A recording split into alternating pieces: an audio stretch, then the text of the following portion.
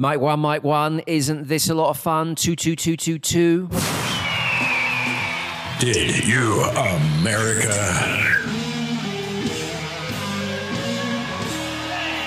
With Ian Campfield.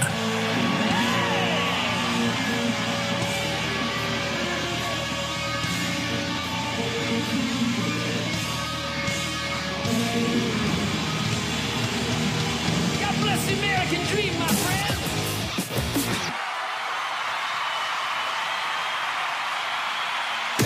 Well, hello there. Welcome to Did You America? He's Jeremy. I'm Ian Campfield. This is Season 2, episode... When are you going to learn to stop asking me that question? Jeremy's already in a bad mood because he's being hounded by a realtor on his phone that turned out to be a wrong number. I love this because the realtors are... Because it's one of... You could, basically, anyone could become a realtor in the States, right? Right. Most people who do it have other jobs. In the UK...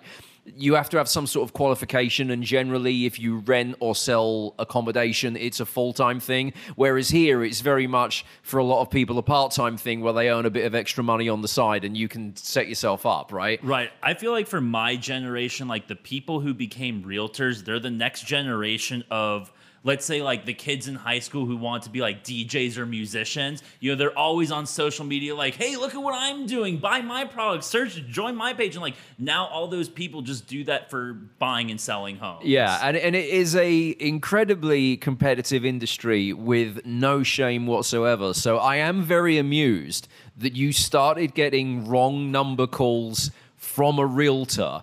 And when you responded, basically saying, will you leave me the F alone? This is not the number of who you think it is. They then responded saying, sorry, but by the way, if you want to buy a house, I've got some great deals. What's so annoying is this actually happens to me all the time. Like I always get texts from realtors. It's always a wrong number. They say like, whoever's number they're trying to reach, they'll say the person's name and then be like, hey, like, we're just reaching out, wondering if you want to sell this property. And normally, like, I just delete the text and ignore it. And then I don't hear from that number ever again until maybe a month later, a new number will text looking for the same person trying to buy their home. Right. But this person has been texting me for days, even though I haven't been responding. Like, hey, we're reaching out again. We left you a message. Like, please contact us. And finally, I just texted him wrong number. You would think at that point, like, just end the conversation. But then he sends me another text being like, hey, you use my services. Like, no, if I'm ever looking to buy a house, I will literally use anybody but you. I saved your number. I saved your number so I can never use you to buy a home. I went through a period when I lived in Arizona of just going to open houses for the fun of it because I love to see... I don't know why, I just interested in, I would look at houses that would be way, way, way beyond what I could afford. Right. And I'd be intrigued as to what the interior was like. So I used to go to open houses for two reasons. One, just to snoop around in the afternoon, especially in Arizona, because if it was really hot during that day, it was a great way of saving money on air conditioning because you'd be in someone else's property, right? And secondly, realtors, when they set up their open houses, because it's so competitive, generally have the best cookies. Oh, yeah, free cookies. So I basically would go to open houses on a Sunday afternoon for the sake of snooping around to save money on air conditioning and get a free lunch, basically, right? I actually own 7 properties just because of my love of cookies. They always get me to buy a home. But the thing that you notice is once you go there, you know, they always get you to sign the sheet with your details. And then from that point onwards, they are just hounding you about all of the other deals that you've got. There was one particular realtor from Arizona. I think it probably took her about 2 years to get the message that I was never actually in the market to buy a property. I just wanted the chocolate chip cookies. That was, that was what I was in the market for. They made delicious cookies. I mean, sometimes she used to bring out cinnamon ones, and they were just, amazing. I mean, I would go to the property, and she'd be like, okay, you think that bedroom is good? Wait till you see the second bedroom. And I'd go, can we have another look at the kitchen? Because that's where the cinnamon cookies were. See, that's what a real good realtor will do, is they'll start putting different desserts in different rooms. Like, cookies in the kitchen, apple pie in the bedroom. Yeah. So let's do some Texas news. Matthew McConaughey may be looking at running for Texas governor as a Texas native. Jeremy, are you into this? So normally I would say no. I think the whole idea of celebrities with no political experience running for political positions has been a bit played out over the last 4 years. Right. But in this case, I have to admit I am a little bit intrigued. Now, Matthew McConaughey is a very confusing man. He lives the hippie lifestyle, but he also comes off like he absolutely hates hippies. Can I just ask, are you judging this on real Matthew McConaughey, or are you confused because he's an actor and he plays different roles and that's what actors do and that's what's confusing you? Well, I mean, if that's the case, then he is playing a role in his real life, because anytime he's done an interview, he just comes off as the dude from Dazed and Confused. Yeah, there is that. Yeah, Right. yeah. He for sure repeats all right in his real life as well. Right. He for sure stands outside high schools and is like, them girls. In my year plus of living in Texas, he is a local celebrity who people really like. I remember, I forget why we were doing it, but we were having a discussion on my old radio show one day about the what do you call it when you finish high school? When Graduation? Yeah, graduation. Right. I think in the context of the UK doesn't have that. There's no big celebration where you go with the cap and Yeah. you go up They don't on the get stage. celebrities to do the commencement. Right, but that was the point. So I was having a conversation with some Texans about, is graduation kind of all it's cracked up to be, or, is it just a waste of time? And there was very much a 50-50 split from Texans who either loved their graduation or just thought it was some sort of silly occurrence that happens. But one of the things that kept coming up was it might be worth having a graduation party because you never know if Matthew McConaughey is going to turn up. and out of any celebrities who live in or are from Texas, he is apparently the one that turns up most regularly. And so people were of the opinion, if they had kids, well, if we go to the graduation for our kids, we might meet Matthew McConaughey. Yeah, like he's become our version of Bill Murray. Like he might show up. Everyone has a crazy story that like no one will ever believe that involves Matthew McConaughey. He's just become like a mystical being, if you will. Is now the current governor Abbott? Should he be concerned if Matthew McConaughey does put his name on the ticket? Because if people do really like McConaughey, if I was Abbott, I'd be thinking, I've already told them they can take off their masks and we're open to 100%. I thought that was going to move everyone on from the power outage disaster, and now I've got an A-list actor who's coming for my job. Right, I'd say that's like the one person he should be afraid of, because, if you want to take the position as, really politicians don't really do much and they're better suited as just being like a figurehead, what better figurehead for Texas than Matthew frickin' McConaughey? Right, yeah. What about weed? Because that's not legal here, and I was going to talk to you about Seth Rogen's weed company, because, you might be described as somewhat partial to weed occasionally. Yeah, I mean, so not only that, but I also do love Seth Rogen. Now, before I grew out my hair super long, that was always the go-to celebrity that people would compare me to. A, because I do like to smoke pot on occasion, and B, because as our listeners know on this podcast, I have a very annoying laugh. Right. So you're short hair, you're Seth Rogen. Long hair, you're Fat Walter Becker. Exactly. Or skinny Leslie West. Right. Okay. Right. Yeah. Some people might suggest that shorter hair suits you better. Then, I mean, if you asked don't know, anyone, man. would you rather be Fat Walter Becker, skinny Leslie West, or just Seth Rogen? Seth Rogen's probably going to win that poll. I like looking like a dirty hippie that might be homeless. That's just kind of my thing. It works for me. So Seth Rogen has been getting a lot of publicity this week because he's big into weed, and he started his own weed company, and the publicity apparently has paid off because the demand was so huge. His website crashed. Apparently there's a waiting room that you can go into now. It's like trying to call AT&T to get something fixed, getting some Seth Rogen weed. You're going to be on the phone for ages, going through various different departments before you actually get to the person who's going to go, yes, we can complete your transaction and we'll send you some weed. Right, like I was dying to hop on the website and just at least check it out, but there's no point because of where I live. There's no way of me getting any of Seth Rogen's weed. So I am not for or against because I'm not into weed. I mean, I don't even drink anymore. But would that be a play of Matthew McConaughey if he? And I don't even know if as governor he would be able to do this. I don't know where the legislative, did I say that right? That's a word. Lines fall. But with you telling me that Matthew McConaughey can quite often come across as the kind of hippie stoner guy, then maybe his play to be governor would be, hey, I'll do it. You know what it is? His play is, Governor Abbott couldn't do decent deals with ERCOT to get your power going. I'll do a deal with Seth Rogen. Right. See, I think Matthew McConaughey's move would be not to just like come out and say like, hey, if I get elected, we're legalizing weed.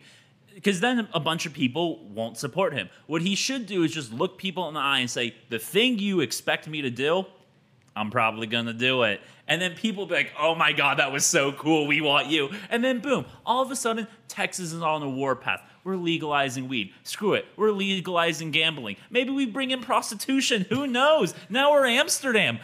Bring in visitors. Who cares? This is the type of person we need to lead us. Now that Abbott should be afraid of. Instead, he's like, oh, I'll open to full capacity. You guys want Rangers games? We're opening the stadium 100%. Nobody wants that. The Rangers are expected to be terrible this year. Give us weed. I do think it's funny that there was outrage towards Governor Abbott's opening of businesses to 100% capacity and saying that you don't have to wear a mask. It will come down to the individual choices of the business. And then a few days ago this week, Rangers announced that they're going to operate to 100% capacity. But I read that as people aren't going to notice the difference. So I said this about the businesses open to 100% capacity. Texas has been almost open for business completely for months now. Yes, there's been restrictions on capacity, but if you went into a restaurant, you wouldn't notice that they were only at 70%. And if they're now at 100%, you literally wouldn't be able to tell the difference. With the Rangers, because they're such a bad team, they're never going to get anywhere near 100 capacity. I mean, they built, and I've been to it, when they built a massive, great new ballpark, which they did. They called it Peak at the Park, I guess, about a year ago, where you could go in and see this amazing new facility that they've built. It's very, very big. And again, I don't know the ins and outs of sports, but them saying we're going to go to 100% capacity, they won't get there, right? Because not enough people want to see a team that bad. No, this was absolutely a play for ticket sales. I mean, that when it comes down to it, they're trying to fill the stadiums, and they've done all the right things, or maybe not, but they've said like, hey, we're going to still make you wear a mask, and it applies with, the rules that are allowed in Texas now. But, we talked about this last week when Texas first announced they were going to be reopening. I said, like, as much as I would like to have the liberal side of ideas here, in the end, I was a bit of a hypocrite. I wasn't always the safest with COVID restrictions. And I'll have to admit, I was kind of the same hypocrite here with the Ranger Stadium. When it was first announced, I was disgusted. I was literally about to text you being like, we're talking about this on the pod. I've never been so disgusted in my life to be a fan of the great Texas Rangers. I'll never go to a game again. And then yesterday, my friend texted me. He was like, hey, call me crazy, but do you want to go to opening day? And I thought about it. For how long? Well, I said, like, opening day is April 5th. My second vaccine appointment is March 23rd.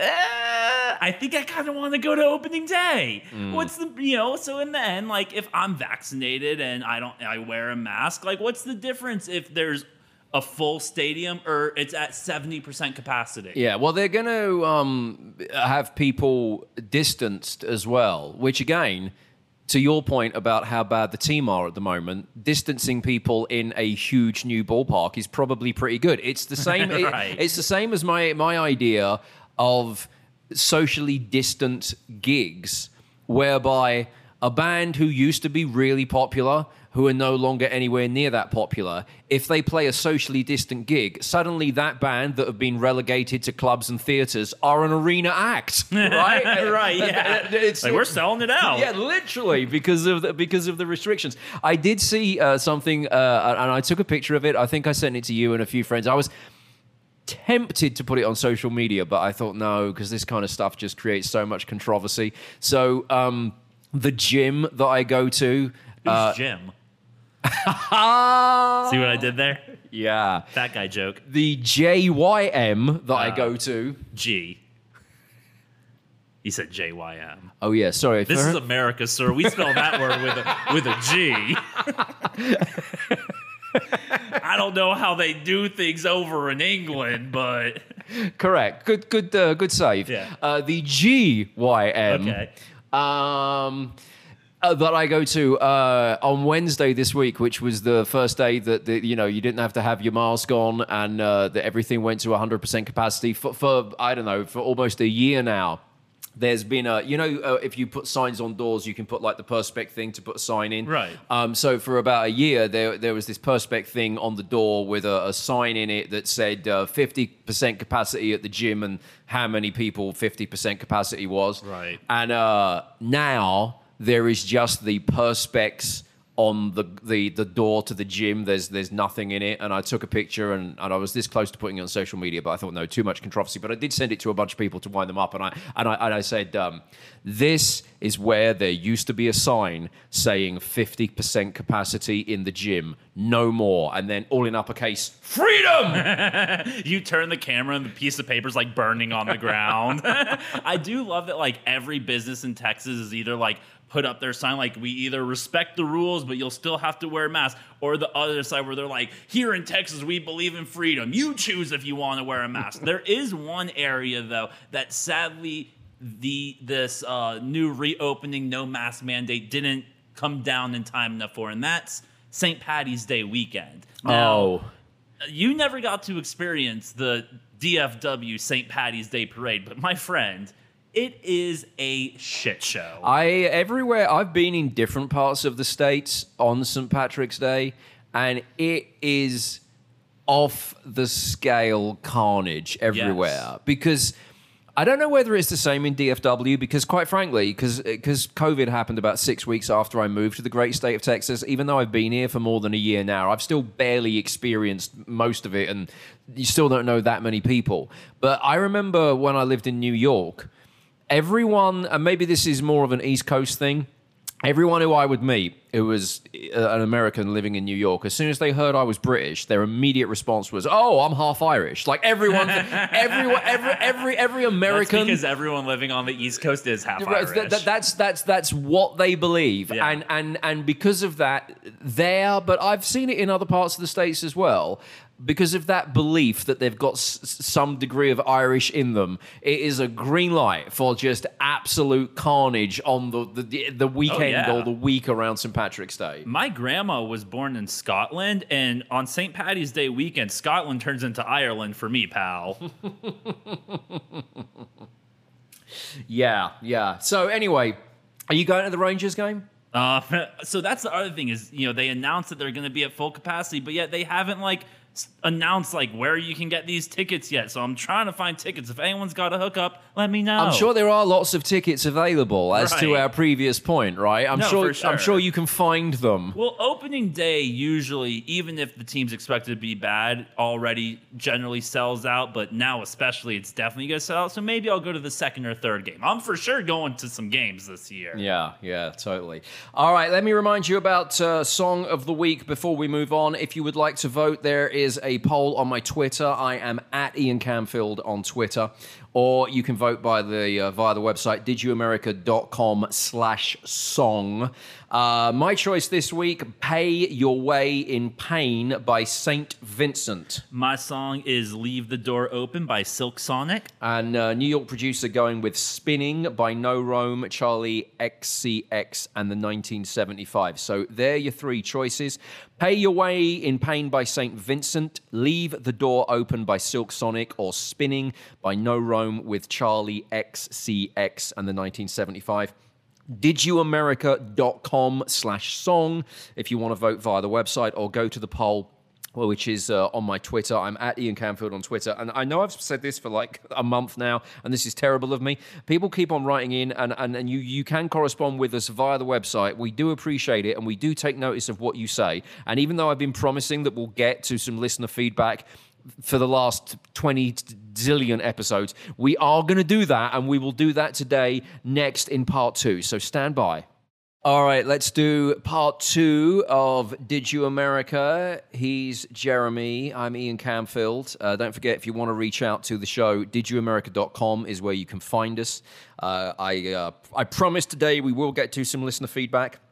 So if you've written in recently, we'll probably be giving you a mention. If you do get in touch, you can click Be on the Show and leave us a voice message if you want to, or just type us a message for anything you would like to correspond regarding.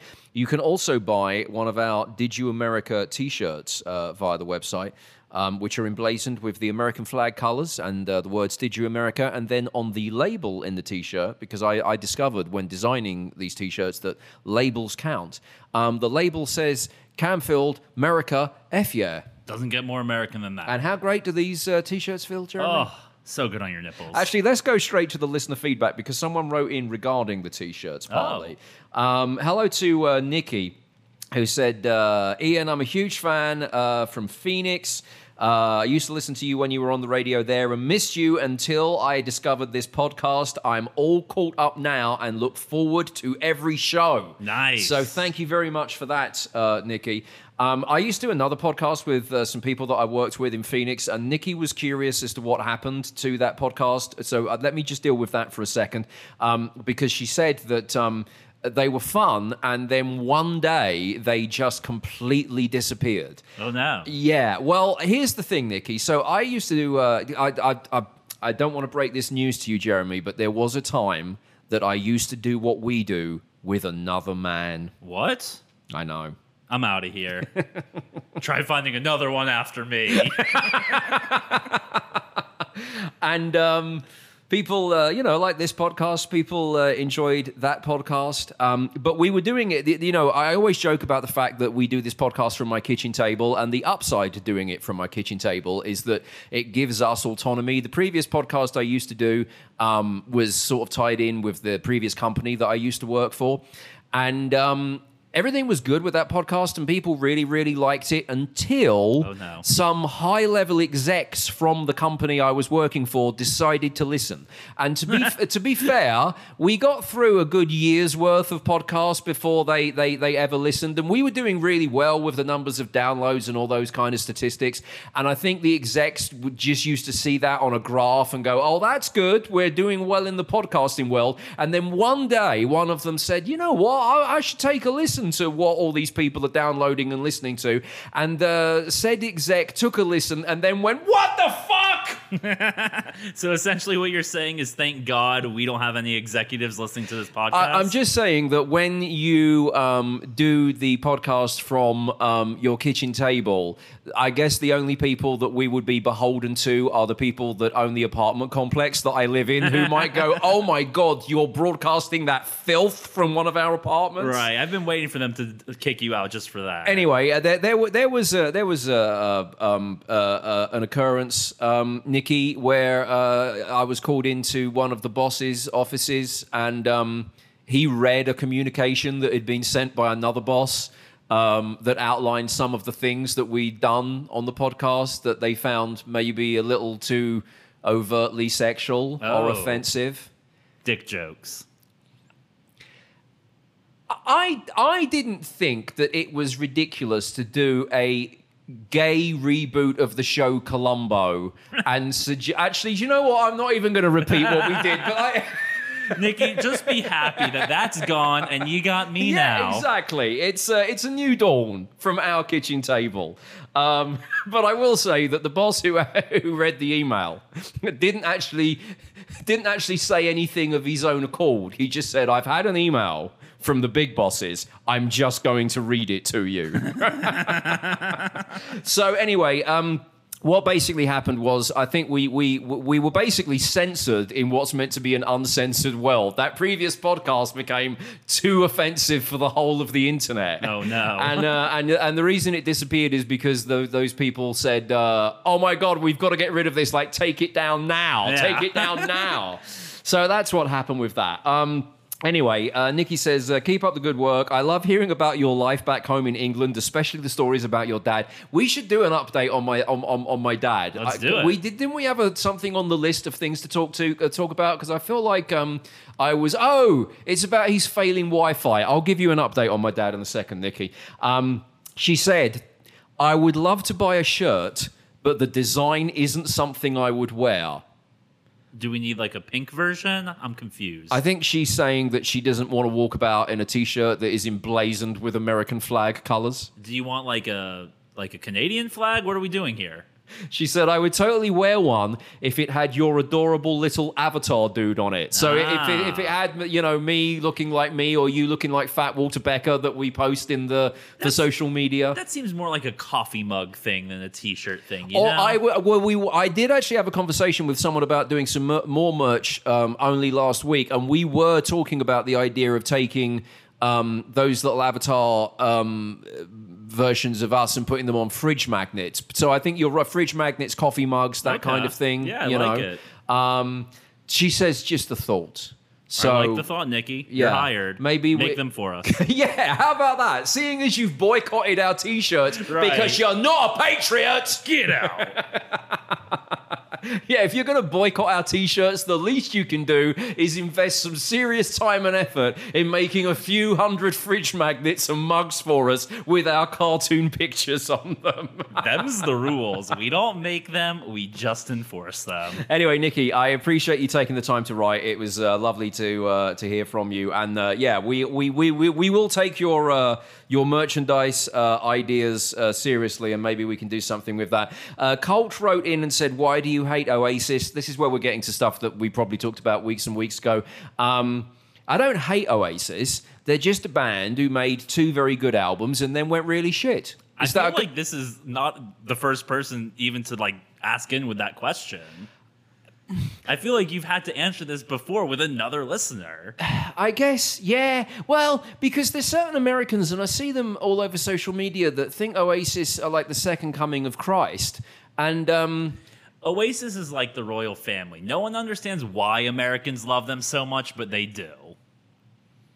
Yeah, they're just massively overrated. And also, this is going back 20 odd years now, but I, even as a Brit, who's an American at heart, I've never really forgiven Oasis for, in their early days, off the back of, it was either the first or second album, but certainly when they were releasing some very, very good music, because those first 2 albums are really strong. Had the opportunity to put in the legwork of doing an extensive American tour with a great catalogue at that point, and the interest of America and potential support of media and radio back when those kind of things mattered.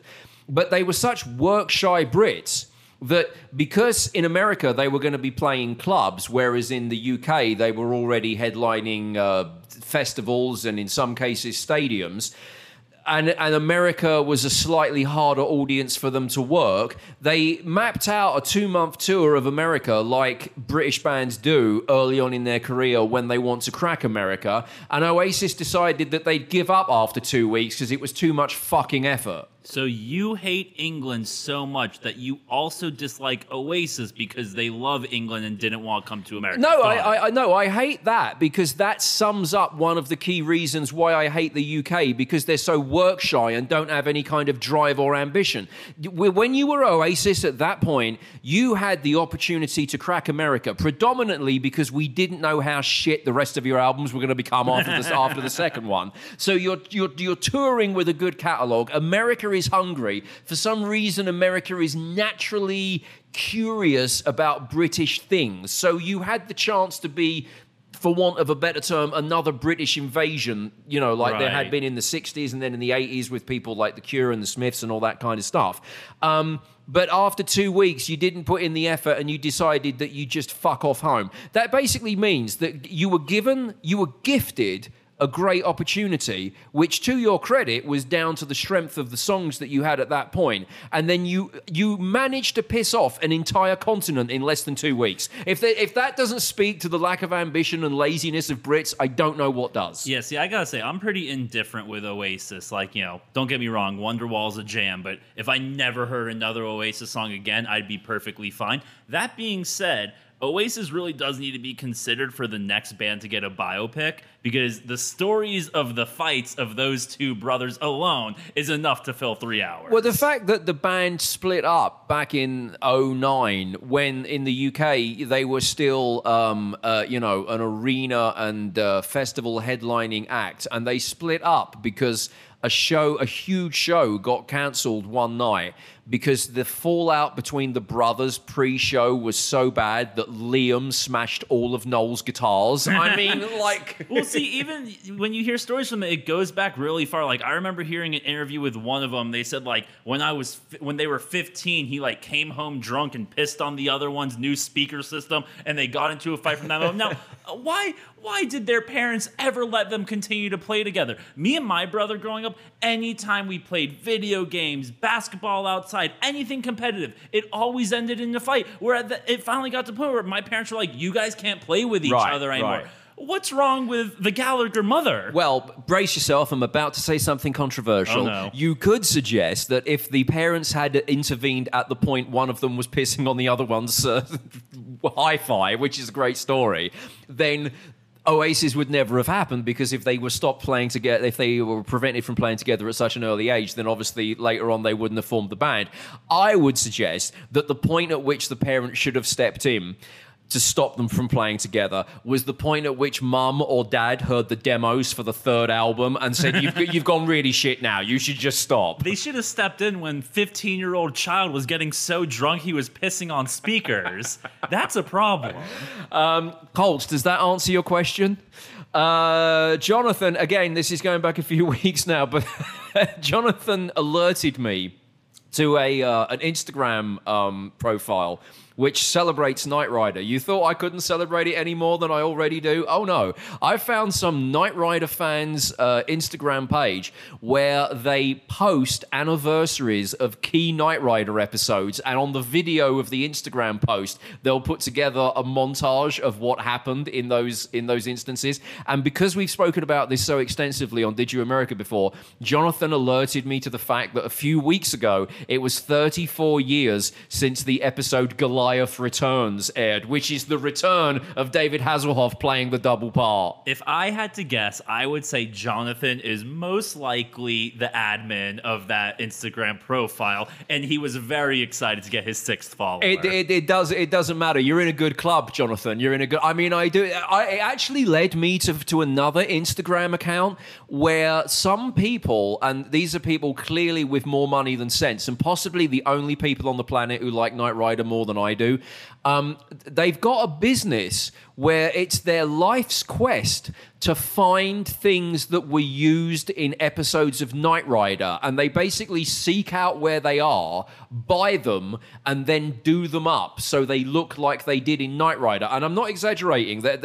Knight Rider, the Kit used to drive into this massive truck that was like where they did his maintenance. I don't know why he couldn't go just to a garage like everyone else. I mean, I know it would have to be a super garage because Kit was a supercar, but when he checked in for maintenance, it was always done in the back of a moving truck. Yeah, because moving trucks are way more stealth than garages. Whatever. Anyway, one of the trucks that was used to be the super mechanic hub to fix Kit was in a scrapyard somewhere in the middle of the desert, somewhere in America. And this Instagram account went into great detail about how it had taken them years to find that there was still basically the relic of an old Knight Rider truck. Remember, this isn't a kit car or something. It's just a random truck that was used.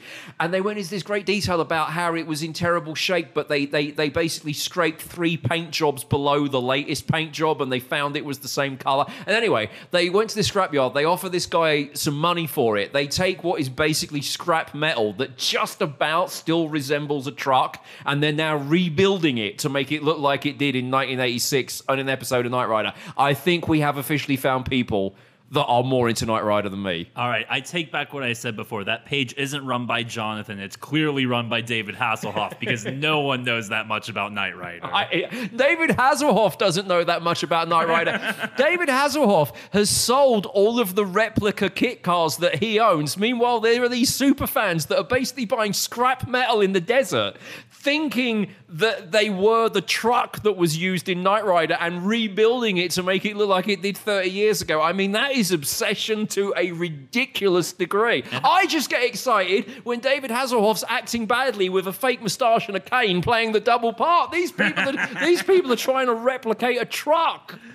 It is ridiculous. So anyway, thank you to those people who reached out. And if you do want to get in touch and communicate with us regarding anything to do with the show, didyouamerica.com is where you can go. If you're confident about your speaking voice, and I'm sure it's beautiful, if you click Be on the Show, you can actually just talk at your device and send us a voice message. Or if you want to actually just type us a message, you can do that as well. didyouamerica.com, the place to go to for all of that stuff. Oh, Nikki wanted a dad update. Yeah, I was going to tell you. Right, yeah. So here's the latest ridiculous story with my dad. I should maybe compile these and do a coffee table book. At least a consistent segment on this show. You know? So here's the latest thing. My dad lives by himself in Essex in the UK, in the same house that my sister and I grew up in. I think I've mentioned on the podcast before, you know, my mum sadly passed away a few years ago, but my dad lives near my sister and she's got a young family. So, you know, that gives him stuff to do. However, bearing in mind that we all miss my mum, and certainly no one misses her more than my dad, because he's still in the same house that he lived with her for 40 odd years.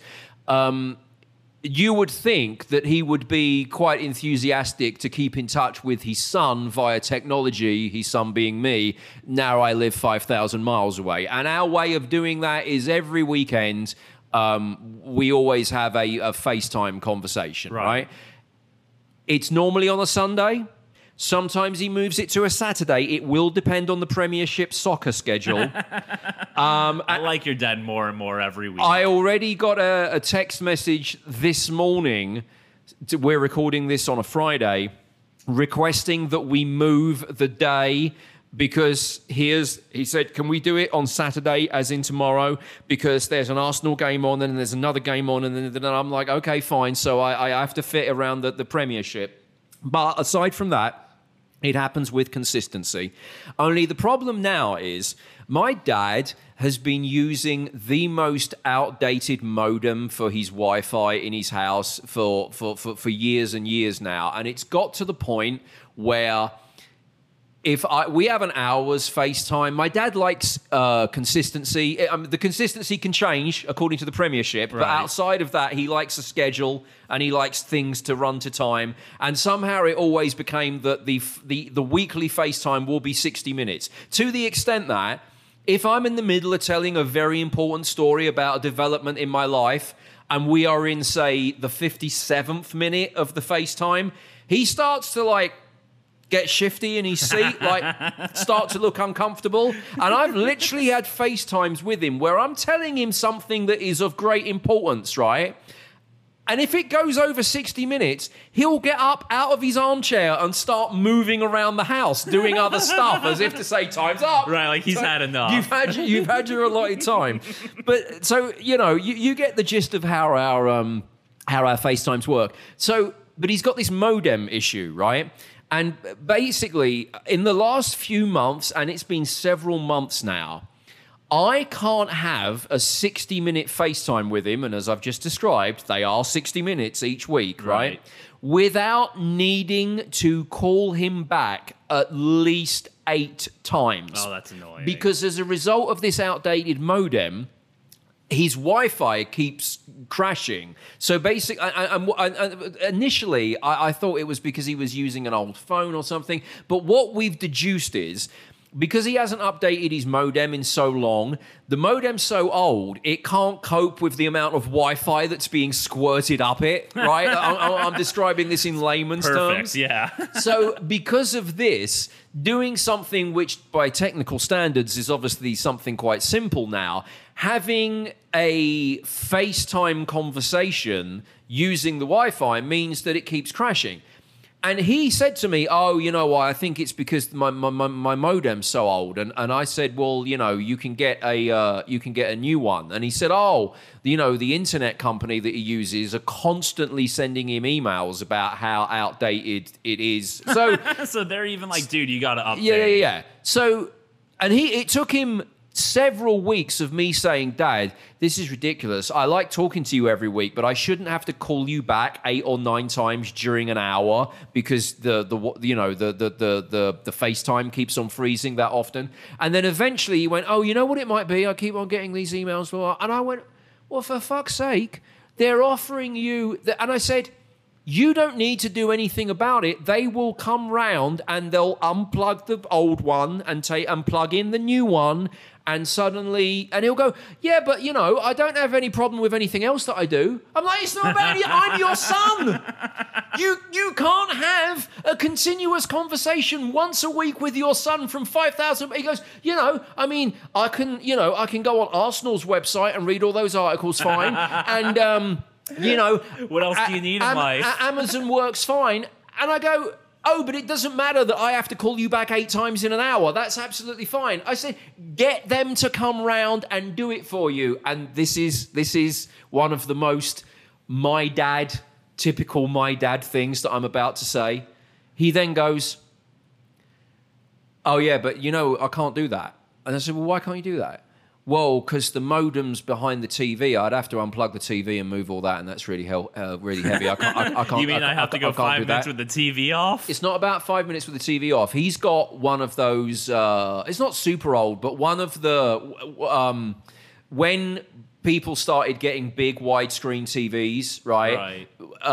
You know, they're quite light now because the technology's come on. Yeah. He's got one of the TVs that is big and widescreen, but when they were still really heavy, right? Oh, so they have like a thickness to it. Right. It's not just like the little glass screen. Right. So, and he goes, and I said, my brother-in-law will help you, right? My sister's husband, they live 15 minutes away. They'll come, oh yeah, but then they'll have to come round because he hates anyone coming around the house. And I said, I have to have my daughter over? No, thank you. And my grandkids? What a fucking inconvenience. Who wants that? Right? So I said, you could get the new modem. We know what the problem is. We could fix the problem, but you won't do it because you and your son-in-law would have to pick up the TV and basically disconnect some wires and then reconnect them when the people have come around. Yeah, I can't be bothered with all that, was his response. So, right, we now have a plan, because I was telling my sister this, about how ridiculous this is.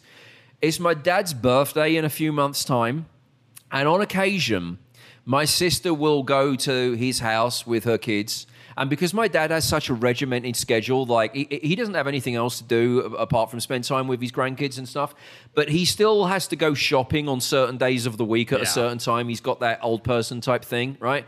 So my sister said that what she's going to do is deliberately go to the house one day when she knows it's his shopping schedule, wait till he goes out to do his shopping, because that buys them an hour or two.